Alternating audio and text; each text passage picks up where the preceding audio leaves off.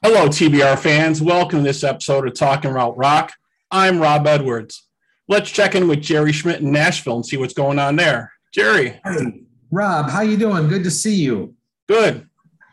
Hey, I caught the Long Players last night on Saturday night. They cover a classic album in rock and roll history. And last night they did Tattoo You by the Stones. And this is a group full of veterans here in Nashville that have been at it at least 25 or 30 years, ever since I've been here, since the early 90s. And these guys put on a terrific performance and then came back after intermission and did a set of Rolling Stones material that was non-Tattoo You. So a very, very good performance last night.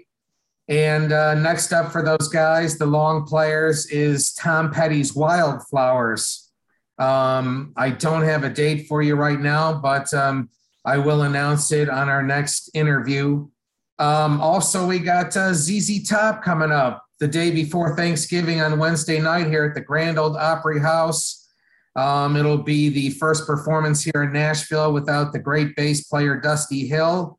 Wow. And the day after Thanksgiving marks the return of Symptom of the Universe, the Black Sabbath cover band that we're friends with, as well as the Van Halen cover band Eruption, opening up for those guys. So it should be a fun-filled Thanksgiving weekend as well, full of rock and roll. Excellent. That sounds amazing. Yeah, they're doing the Black Sabbath Van Halen kind of tour, that the retour that they did back in like 78 or something, right? That's correct. Yes. Awesome. If it's exactly song for song, but the spirit is there anyways with these guys. So that sounds like some amazing events. Yeah, I hope you'll get us some footage from ZZ Top and some of the other stuff going on. That sounds great. Sounds good. What's going on in Buffalo there this week? Oh, so this past Friday, I was treated to an extraordinary show at the Showplace Theater in Buffalo. We were lucky enough to catch Yngwie Malmsteen. He hasn't been around for a while. And I was pleasantly surprised and a little bit blown away by this, guitar virtuoso extraordinaire, just, lighting up on stage. They had a little bit of issues actually getting into town. They had some issues with their bus. So the show was delayed a little bit. But once they got in there and got everything rolling, it was just nonstop. And it was great. He looked great on stage. It sounded amazing. It was about half capacity crowd, but everybody thoroughly enjoyed the show. It was a great night there for sure. Well, he's one heck of a guitarist, that's for sure. He always has been. So yeah, just in a class by himself. The type of music he has, the sound he has, it's definitely Yngwie. You know it when you hear it. You can't debate that with anybody. But then Saturday, I got to catch the second half of the act for Grand Illusion, a local Styx tribute band that we have here, and they were great. And I got to speak to Rick Allen for a couple minutes after the show, and it was amazing. It was just a great weekend. So it was amazing. But we're supposed to have the Grand Illusion on sometime soon for an interview, correct? Yeah, we actually talked to Rick Allen a while back. We did chat with him at one point. Okay. But yeah, let's get to today's guest. Let's not delay any longer. So originally, these guys got together for a Neal Peart tribute in Buffalo, New York, downtown, to celebrate Neal Peart. And the show went over so well they decided, hey, what the heck, we're gonna keep this thing going. So let's welcome to the show Analog Kids, Larry, Nat, and Joe. How's it going, fellas? Hi guys. We're good. Howdy. Doing good. Excellent. So tell us how this came about. There was a tribute that was going on. They asked you guys to play, or how did that start? Wait, Larry. Well, so yeah, I got a phone call for one of the clubs downtown Mohawk Place to do like it was going to be a 6-band event. And they're like, yeah, everybody's going to come and play like 5-6 tunes, get a half hour on stage kind of thing. And I'm like, all right, let me see if I could find a band to do this, and put it together. So being in Call for the Priest with Nat, he actually is a bass player, not just singing for the Judas Priest band, but he plays bass and he's a huge Rush fan. So I called him and he was down. And then we got a guy by the name of Tony Mirabelli to join the band just for a one-off show. And then it ended up being, it ended up being, 3 more gigs out of the deal. We kept it going. And then Tony wanted to concentrate more on his original project. And then Nat found Joe.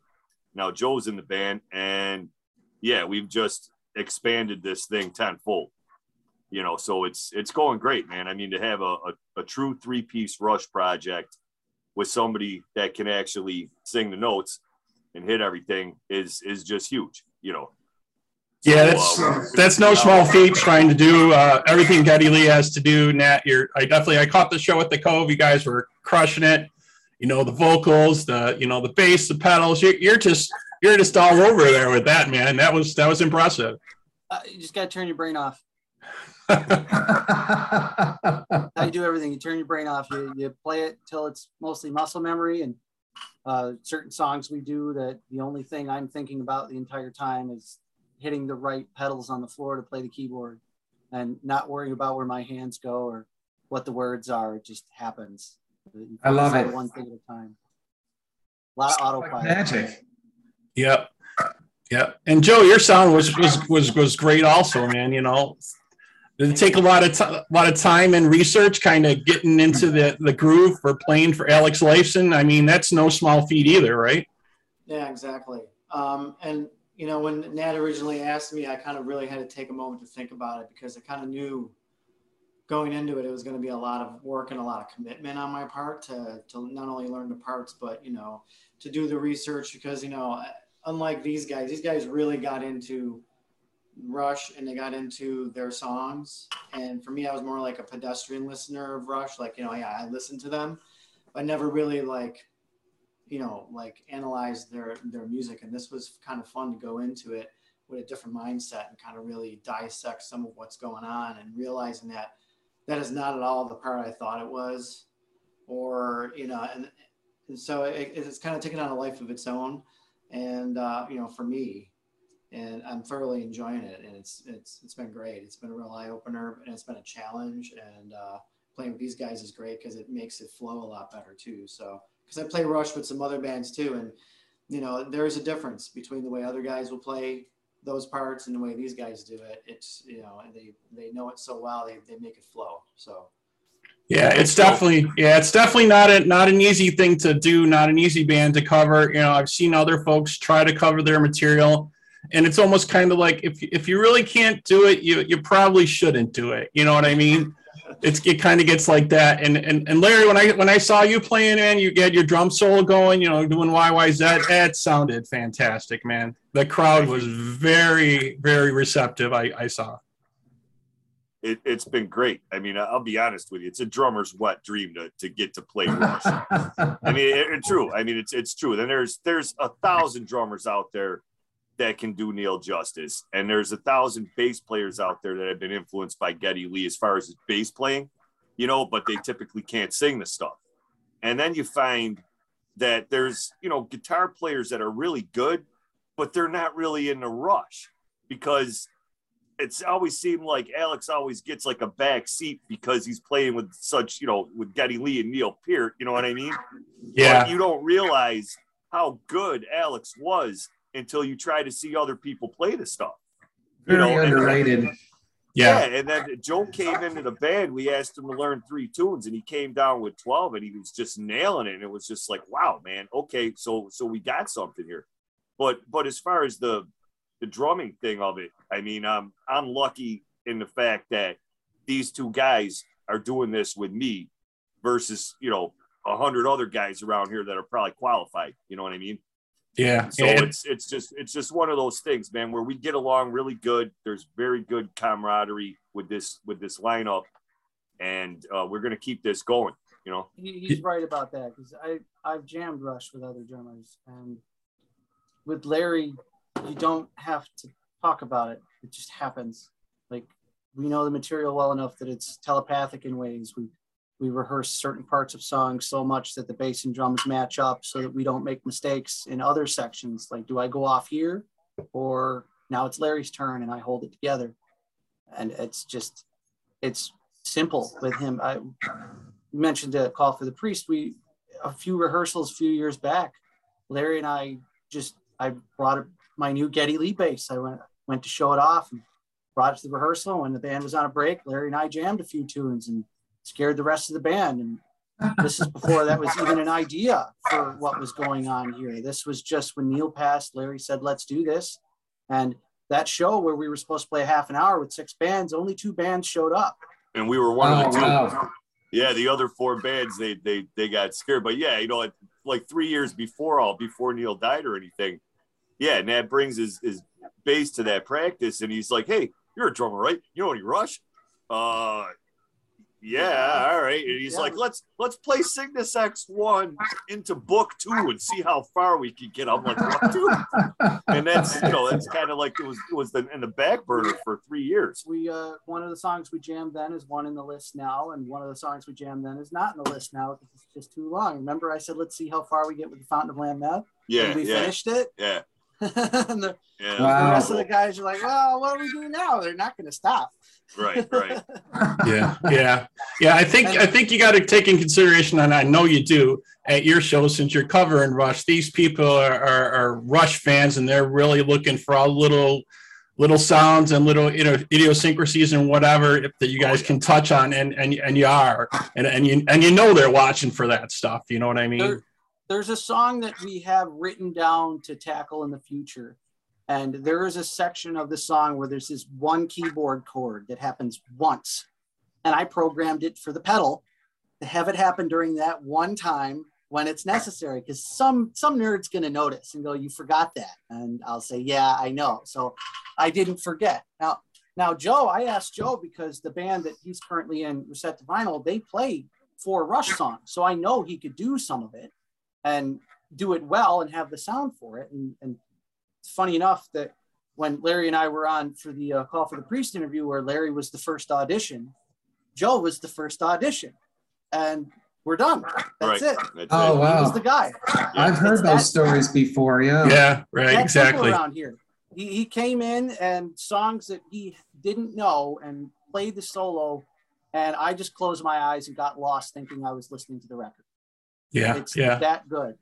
And he's put in the effort with trying to match the gear, and he's playing the pedals as well. When I have keyboard solo, he'll do all that. So it's not just as easy as playing guitar. We push him out of his comfort zone to sing and do Taurus pedals too. Yeah, the Taurus pedals, and he's got an acoustic on a stand, and he ordered that Alex Lifeson signature guitar. So great. We'll look coming in soon. And nice. He's the right guy for the project. Plus, the thing that's really important with something like this is you have to get along. It can't feel like work. Yeah. You come in and, okay, I'm going to work, and there's one of the guys that's in the band that you're not quite sure about if it gels or not. And Joe's back here throwing Larry's catchphrases at him. So it works out. Yeah.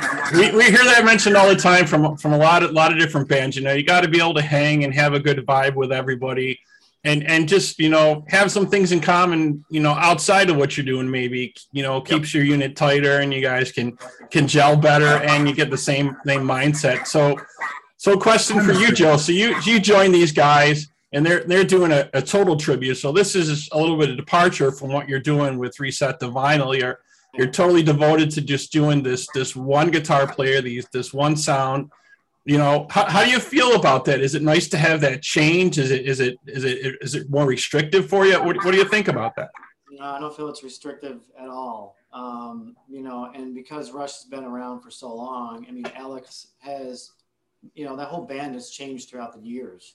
So, seeing we do everything that's from like the 70s on, I have a chance to play more raw tones, and I have a chance to do more, the affected stuff, the more ethereal sounds, and his solo style changed from the early years to present day. So there's enough evolution there where there's a lot going on, and you don't really get bored. I don't think it's boring to do that or restrictive at all.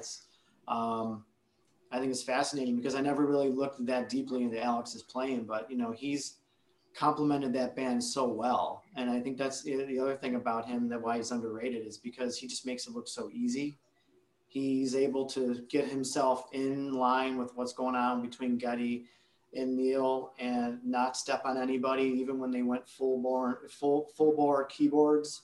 He had to find a way to fit in and, you know, change the sound, change his approach a little bit. So I think it's going to be a lot of fun to even dig into more of their tunes and to add more of their songs to our set list. Yeah, I agree with you. He's definitely an underrated guitar player for sure. I think the one thing that amazed me about Rush so much is that, you know, for one, you know, being a three-piece with the sound and the stuff they come up with has always amazed people. You know what I mean? And the other thing just nowadays with a lot of bands breaking up, it was so great to see these guys keep it together, you know, keep doing it as long as they could. It was great. Yep. Well, they were good friends too. They got along like you were talking about before with the Analog Kids here, the chemistry. Yeah, they had great chemistry, and you know, he kept his illness, you know, hidden for quite a while. What was going on, you know, maybe he told them in private, but I think we were all shocked when they came down. I know that shook the rock world pretty huge, you know, losing like one of the most esteemed drummers ever, you know. Yeah, they were amazing. First time I seen them was for Roll the Bones. And I was a little disappointed by the set list because they did more of the late 80s stuff. But then I seen them for Counterparts. And I mean, Counterparts in itself is just a great raw album. That's when things got away from the keyboards and they started playing heavy rock and roll again. And they did a ton of 70s stuff in that show. I mean, they pulled out Xanadu. They pulled out, you know, songs they hadn't played in years, you know, and it was awesome. So to be a sophomore in high school and you're getting to see that show, you're like, wow, man. And then, of course, Neal with the huge drum set all the way around him and just the explosions and everything like that. I mean, it leaves a big impression. There's no doubt about it. But that was cool, though, because I seen them for the next 4 tours, and you never knew what they were going to pull out. I mean, that's back before the internet, right, where you can go online and see what a band's playing, and then you can decide whether you want to buy tickets or not. Well, back in the day, we didn't have that. So, like, you go to a show and they start playing stuff that you're not expecting, and you're like, oh, sweet. You know, it's just the adrenaline. Yeah, you had to rely on, like, Hit Parader magazine or Circus magazine or something like that to see what was happening. And all of a sudden, they announce your town on the radio. You're like, damn, yep, we got to go get tickets. Right. And you're waiting outside of AM&A's or whatever. Right. But, like, that's kind of my goal with what we're doing with Analog Kids is, I mean, everybody wants the hits. You know, you're going to get Tom Sawyer. You're going to get stuff off of Moving Pictures, Permanent Waves, Overture, you know, all that Close to the Heart, you know, all the stuff that people would expect from, you know, quote unquote radio hits. But at the same time, we want to incorporate all those cool B-sides and stuff. And even like the early years stuff off of Progressive Steel and Fly By Night that Rush stopped playing years ago. And I think our following is starting to happen now because people are realizing, hey, one, these guys can do all eras of Rush and they pull out a lot of deep cut stuff. And B, you're not getting the same show every time. Right. So it's almost like a Grateful Dead mentality, maybe. Not that we're jamming on the music. We're trying to recreate the songs. It's strictly timed out sometimes. Yeah. How many measures do we go? 8? Yeah. Right. I mean, we're trying to recreate it the way Rush would recreate their own music, right? But like the Grateful Dead phrase comes into the mentality of when you come see this band, you're not going to get the same show with the same set list every single time. That's great. Yeah, I think that's a big thing I've seen because I've seen a couple of bands multiple times, and yeah, if you see the same set list, yeah, it kind of gets a little bit old. You want to see stuff mixed up, some newer stuff brought in, and like you were saying, you know, about the earlier stuff. I was a big fan of a lot of the earlier stuff up until like 81, 82 at first, until someone bought a Grace Under Pressure album over to my house one day. That would be you, Jerry. And oh, really? Okay. Remember when you brought that over to my house and we were listening to that all night when they came out on vinyl? Oh, I got everything they have. I liked it all. And you have a very unique Rush collectible, Jerry. You want to tell us about that a little bit? You know what I'm talking about. Oh, yeah. I got it from one of the radio stations there, maybe 97 Rock. It was one of their private prizes. It was a promotional album with 6 songs on it, and you would drop the needle on it, and it would play Spirit of Radio, for example, and then you would drop the needle on it again. It was multi-grooved, and it would give you a different song, like Tom Sawyer, maybe the second time around. The Russian roulette disc, right? Yep, Russian roulette, exactly. Yep. Wow. Okay. Very interesting. So you're familiar with it then, Nat? Or have you just heard about it? Do you have a copy of it? I've never seen one in person, but I heard like good luck, and the pun is perfect, so I see why they would do that. Yeah, absolutely. I was amazed that the radio station was giving it away as a promo item. That's really cool. Yeah, very unique thing. Russian roulette, definitely. Yeah, Jerry, you've been a vinyl collector for a while, so you got a lot of hardcore stuff. Yeah. Oh yeah. Well, I've whittled down the collection over the years and just kind of kept the favorites. I mean, once I started transitioning into CDs, I got rid of a lot of the vinyl. I probably shouldn't have, but the stuff that I did do away with wasn't of any value. So. All right. Yep. So let's go around real quick and let's see who had their first Rush album experience. So let's start with you, Joe. Do you remember what your first Rush album was that you bought, or your first Rush song? Or he's got it right there. One of my big time favorites. Love Moving Pictures. Yes. Yeah. Oh, their all-time bestseller. Yep. Excellent. Yep. How about you guys? Nat, what was your first one? I think it was. I had a copy of Moving Pictures on disc, but I remember specifically my dad teaching me 2112 on bass. He taught me the overture and temples, and he pointed out every fret on where I should go and said, here you go. And it took me a while to get up to speed and do that. And I couldn't sing very well at all. He told me I had a backup singer's voice at the time.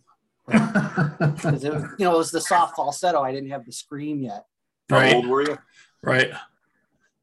14. Well, we know your voice has grown by leaps and bounds from them. How about you, Larry? What did you have? What was your first album or song? Do you remember? Yeah. I got the first Lego castle that came out. My grandparents got it for me for my birthday, and I was going to build it, and I wanted some background music. So I broke into my older brother's bedroom. He was out somewhere, and I went through his cassettes, and I seen this Caress of Steel thing with this weird wizard thing on the album cover. I was like, oh, this is cool. I popped in a tape deck and I listened. It was just like the perfect ambiance for building Lego castles and playing with your guys as a 7-year-old kid. And it's still till this day, that's my favorite Rush album. Yeah. It's a cool album. One more. I was in the car with my mom, and there was a song on the radio, and I said, Mom, what is this? And she said, it's Rush. And I said, I know it's Rush from the bass sound. What is the song? And it was Time Stand Still, which doesn't sound like classic Rush when it comes to the bass sound, but I could tell because it was a little bit brighter. And this is good. What is this? I remember hearing the first album on my dad was playing it on a tape. And I said, what is this? What's the bass player's name? And he said, Geddy Lee. I went, that's a weird name. I should remember that. And here we are. Yeah. Super unique. I had What about you, Robert? Oh, I'm going to have to date myself quite a bit. So I had 8 tracks originally. So I had the Moving Pictures 8-track, and then when I heard that, I had to get 2112. And after I got that, Exit Stage Left was coming out, and I wanted to have the live experience for them. And then I heard about the album cover picture. Part of the album cover picture is an audience there, and that's supposed to be an audience from the Buffalo Memorial Auditorium. That's from the odd, yep. Oh, yes, I remember that, yeah. They got all those filter things on the ceiling. Yeah, so that was my first couple albums from them. Obviously, Moving Pictures was just amazing. Then 2112 was just like an epic saga story. You know what I mean? It was kind of mind-blowing. Either you really got it or you didn't. You know what I mean? So, but yeah, really, really good stuff. Well, for me, it was 2112. I had an older sister, 4 years older than me. You met her a few weeks ago, Robert. Yep. And she would bring the vinyl home, and we would play it in that basement there on Stanton Drive that my dad fixed up. And that was my first taste of Rush when she brought that record home. So, still one of my favorites to this day. I still track it now and again. So excellent. Huge album. Yeah. So with the current act that you guys have, what can you give us like a little insight of what you're thinking about adding or changing, or you thinking about adding any visuals to the act or anything?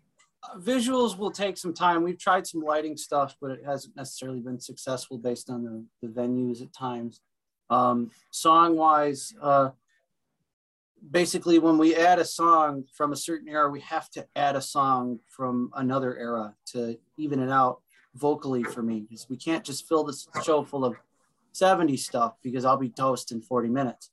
So if we add something from, say, Fly By Night, we're going to have to add something from Counterparts to make it evened out. I get to play my other bass and sing in a normal register, well, at least more normal for me, and not have to just belt it the whole time. Some of them come down to what I'm able to reproduce on the keyboards right now, because I dabbled in keyboards a little bit before this band, but I never played it seriously until we got together. So learning the songs and then attempting to play foot pedals all within 2 years and taking it out, still learning the instrument is that's the challenge for me of this show, and remembering the lyrics, because I don't like to use a prompter or a pad or something, because you're playing bass and you finish your words, you don't have time to scroll. Yeah, that's always been one of my real favorite things about Rush. Just amazing lyrics. Really made you think about it. You had to go back there and reread that stuff and try to figure out, what they're really trying to say. So question for you, Joe. What is something favorite that you like to play during the show? Do you have a favorite song that you like to play, or favorite part or anything? There's several songs I like. I have some personal favorites. Certainly like Limelight's one of them. The end of Bravado, I get a chance to kind of go off and improvise a little bit. Subdivisions, I play in another band, but I don't play the Taurus pedals, but in this thing, I get a chance to do that. So that's kind of cool. There's a lot of things that are new to me. So I like a lot of it. There's Animate's a good tune. I like that one. That's a favorite of mine. It's a good one. And Show Don't Tell, probably my top two. Nice choices. Yeah, some deeper cuts there. Yeah. Are you guys the only Rush cover band in Rush Tribute band in Western New York? Yeah. Or do you have any others? No, we're pretty much well lit. There's plenty of bands that do Rush, but they're just miscellaneous cover bands. They play a broad spectrum of music, and they just happen to do a few tunes, kind of like Joe's other band, Reset the Vinyl. There's a couple other bands around here that do the same thing, but there's nobody that's coming out and saying that they're a tribute. And typically there's nobody that's playing this stuff, excuse me, as a three-piece. So what's the winter schedule look like for you guys? Do you take downtime during the holidays, or are you going to continue to still play during the winter months? We have a couple shows in a few weeks. We have basically like a private gig people wanted us to do, and we have a show at the Rock and Buffalo Saloon, and I think then we're off to February to add up some new songs and switch the set around a bit. Like he was saying, we want to change it a lot, and if we're going to have to go back to some of the same areas, or if people want to travel to see us more than once, we want to make it worthwhile. We currently have some A/B, songs to rotate out for a show. A long song, we'll trade it with another long song. We got a song from this record, we'll trade it for another song from that same record. But at this point, we're trying to figure out some of the, it's like I said earlier, it's mostly just keyboard stuff. What can we put on a sequencer that'll play in the back that we can have everything. So it's a lot of downtime with recording and learning the parts and playing with a click and making sure we can get it to sound as authentic as possible, because we're doing it with three people. When Neal passed, we had us, and then there was a whole nother show at a bar where a bunch of local bands did a few Rush songs each, and they were all 4 or 5 people here and there. And then there was a specific one that was announced for a venue, and it was 6 people to play these songs. And that one didn't end up going through because COVID hit. And I'm of the opinion of if you want to do this, you should do it authentically. Don't have a dedicated singer, because honestly, with how complicated the lyrics are and how the melodies are written to be sung while playing, Rush is not fun to just sing. It's another instrument to play on top of another one, because otherwise you have a 5-minute section where they're just jamming and the singer walks off to do nothing. or if you have a dedicated keyboard player who's standing there during the guitar parts. So at least for myself, being able to tackle all of that keeps it interesting. And like Joe's playing keyboards and Larry's got the glockenspiel and stuff to not just play normal drums. So yeah, winter's going to be double checking a lot of what some of the hookups are and adding new material. Yeah, I think that definitely showcases the, all you guys, the musicianship, that you're able to pull that off like they do as a three-piece, you know what I mean? As it was meant to be done. Not an easy task, but that definitely shows you the musicianship for all you guys. Definitely, outstanding. Thank you. Appreciate it. Thank you.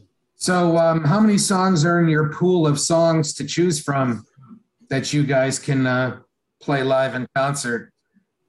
So what do we got? Our show typically goes 2 hour and 15-minute sets with a 2-song encore after that. So I guess that'd be around 26 songs, something like that. Let me check. 27 songs total in the show. 30 songs with rotations, and that's counting some songs that are multiple parts as separate tracks. So probably 29 songs, and what we usually play is about 25, 26. 25, 26, But yeah. you're also thinking that a few of those are at least 7 minutes long, so they fill it up quite well. So over the next few months, we'll probably add another 8 to 10 songs, I would imagine. And then we'll just keep adding, Yeah. And it's funny though, because like people come out to the show and they're like, wow, you guys do a lot of B-sides. And it's like, well, if you did all their hits, you'd only have one set of music. Yeah, exactly. Yeah. So here's a question for you. Yeah, if you did that. Rush. Go ahead. Oh, go ahead. Well, I was saying if you did that, you play it all at once and everyone would leave, or you play it second set and everyone would leave because they don't know what you're doing. So you have to spread it out, and that you have certain songs that you can't necessarily cut, but thankfully they're all realistically fun. We don't play anything that is a hit where you go, this is boring. Yeah. Well, I want to hear the deep cuts. I want to hear the deep cuts when I go to a show. And unfortunately, a lot of bands do play the hits to appeal to the mainstream audience. But for a fan like me that really dissects the band and knows the bands very well, I want to go see a show where I'm not going to hear the radio singles. And Right. I don't always get that. So I can appreciate you guys doing that. Well, our first 3 shows, we didn't play Tom Sawyer. I didn't have the keyboard hookup for it yet. We still haven't added the Spirit Radio to the set. Subdivisions is new. So we didn't have all of it. And some of the deeper cuts were like something for nothing. You're coming for a show like that, and you're going to get the last song on 2112. And most people wear out side 1 and don't get to the end of side 2. Yeah, we definitely got something for everybody. I mean, like now, we're doing Tom Sawyer. We're Spirit of the Radio is coming. We're actually working on that now. And I mean, there's stuff like Natural Science and Free Will that's in there. And then you're gonna get Anthem. You're gonna get, like Joe said, Show Don't Tell. A couple tunes off of Grace Under Pressure. We're trying to get a little something for everybody. I mean, one guy came up to us and like, man, I couldn't believe it. You guys played Far Cry. Holy shit. Nobody plays Far Cry. That's awesome. So even the modern stuff, people are very receptive to, because it's heavy, Yeah, I think the Rush fans are a little bit different than your ordinary average fans, right? Because they listen to a lot of the Rush music, not just the hits, right? So they're probably like Jerry and I, they're probably a bigger fan and looking for those cuts. Right. Well, they used to call us a cult following, a niche band, if you remember. Those were a couple of the terms that they used for Rush fans. So, what are the audiences like at these shows? I know the real band Rush used to draw a pretty male-dominated crowd. Do you guys get a lot of women at your shows? Just out of curiosity? That's great. Yeah, it's a mixed crowd. I mean, it's predominantly middle-aged to older people, but like there's some younger people that will come out.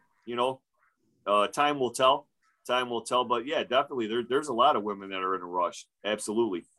Yeah, I really liked the venue you guys were at when you played the Cave. I wasn't sure what to expect there. Really nice place inside. Had a really good quality to it. Everybody, really enjoyed it. Gerry, you'll have to come out here sometime and catch these guys for sure.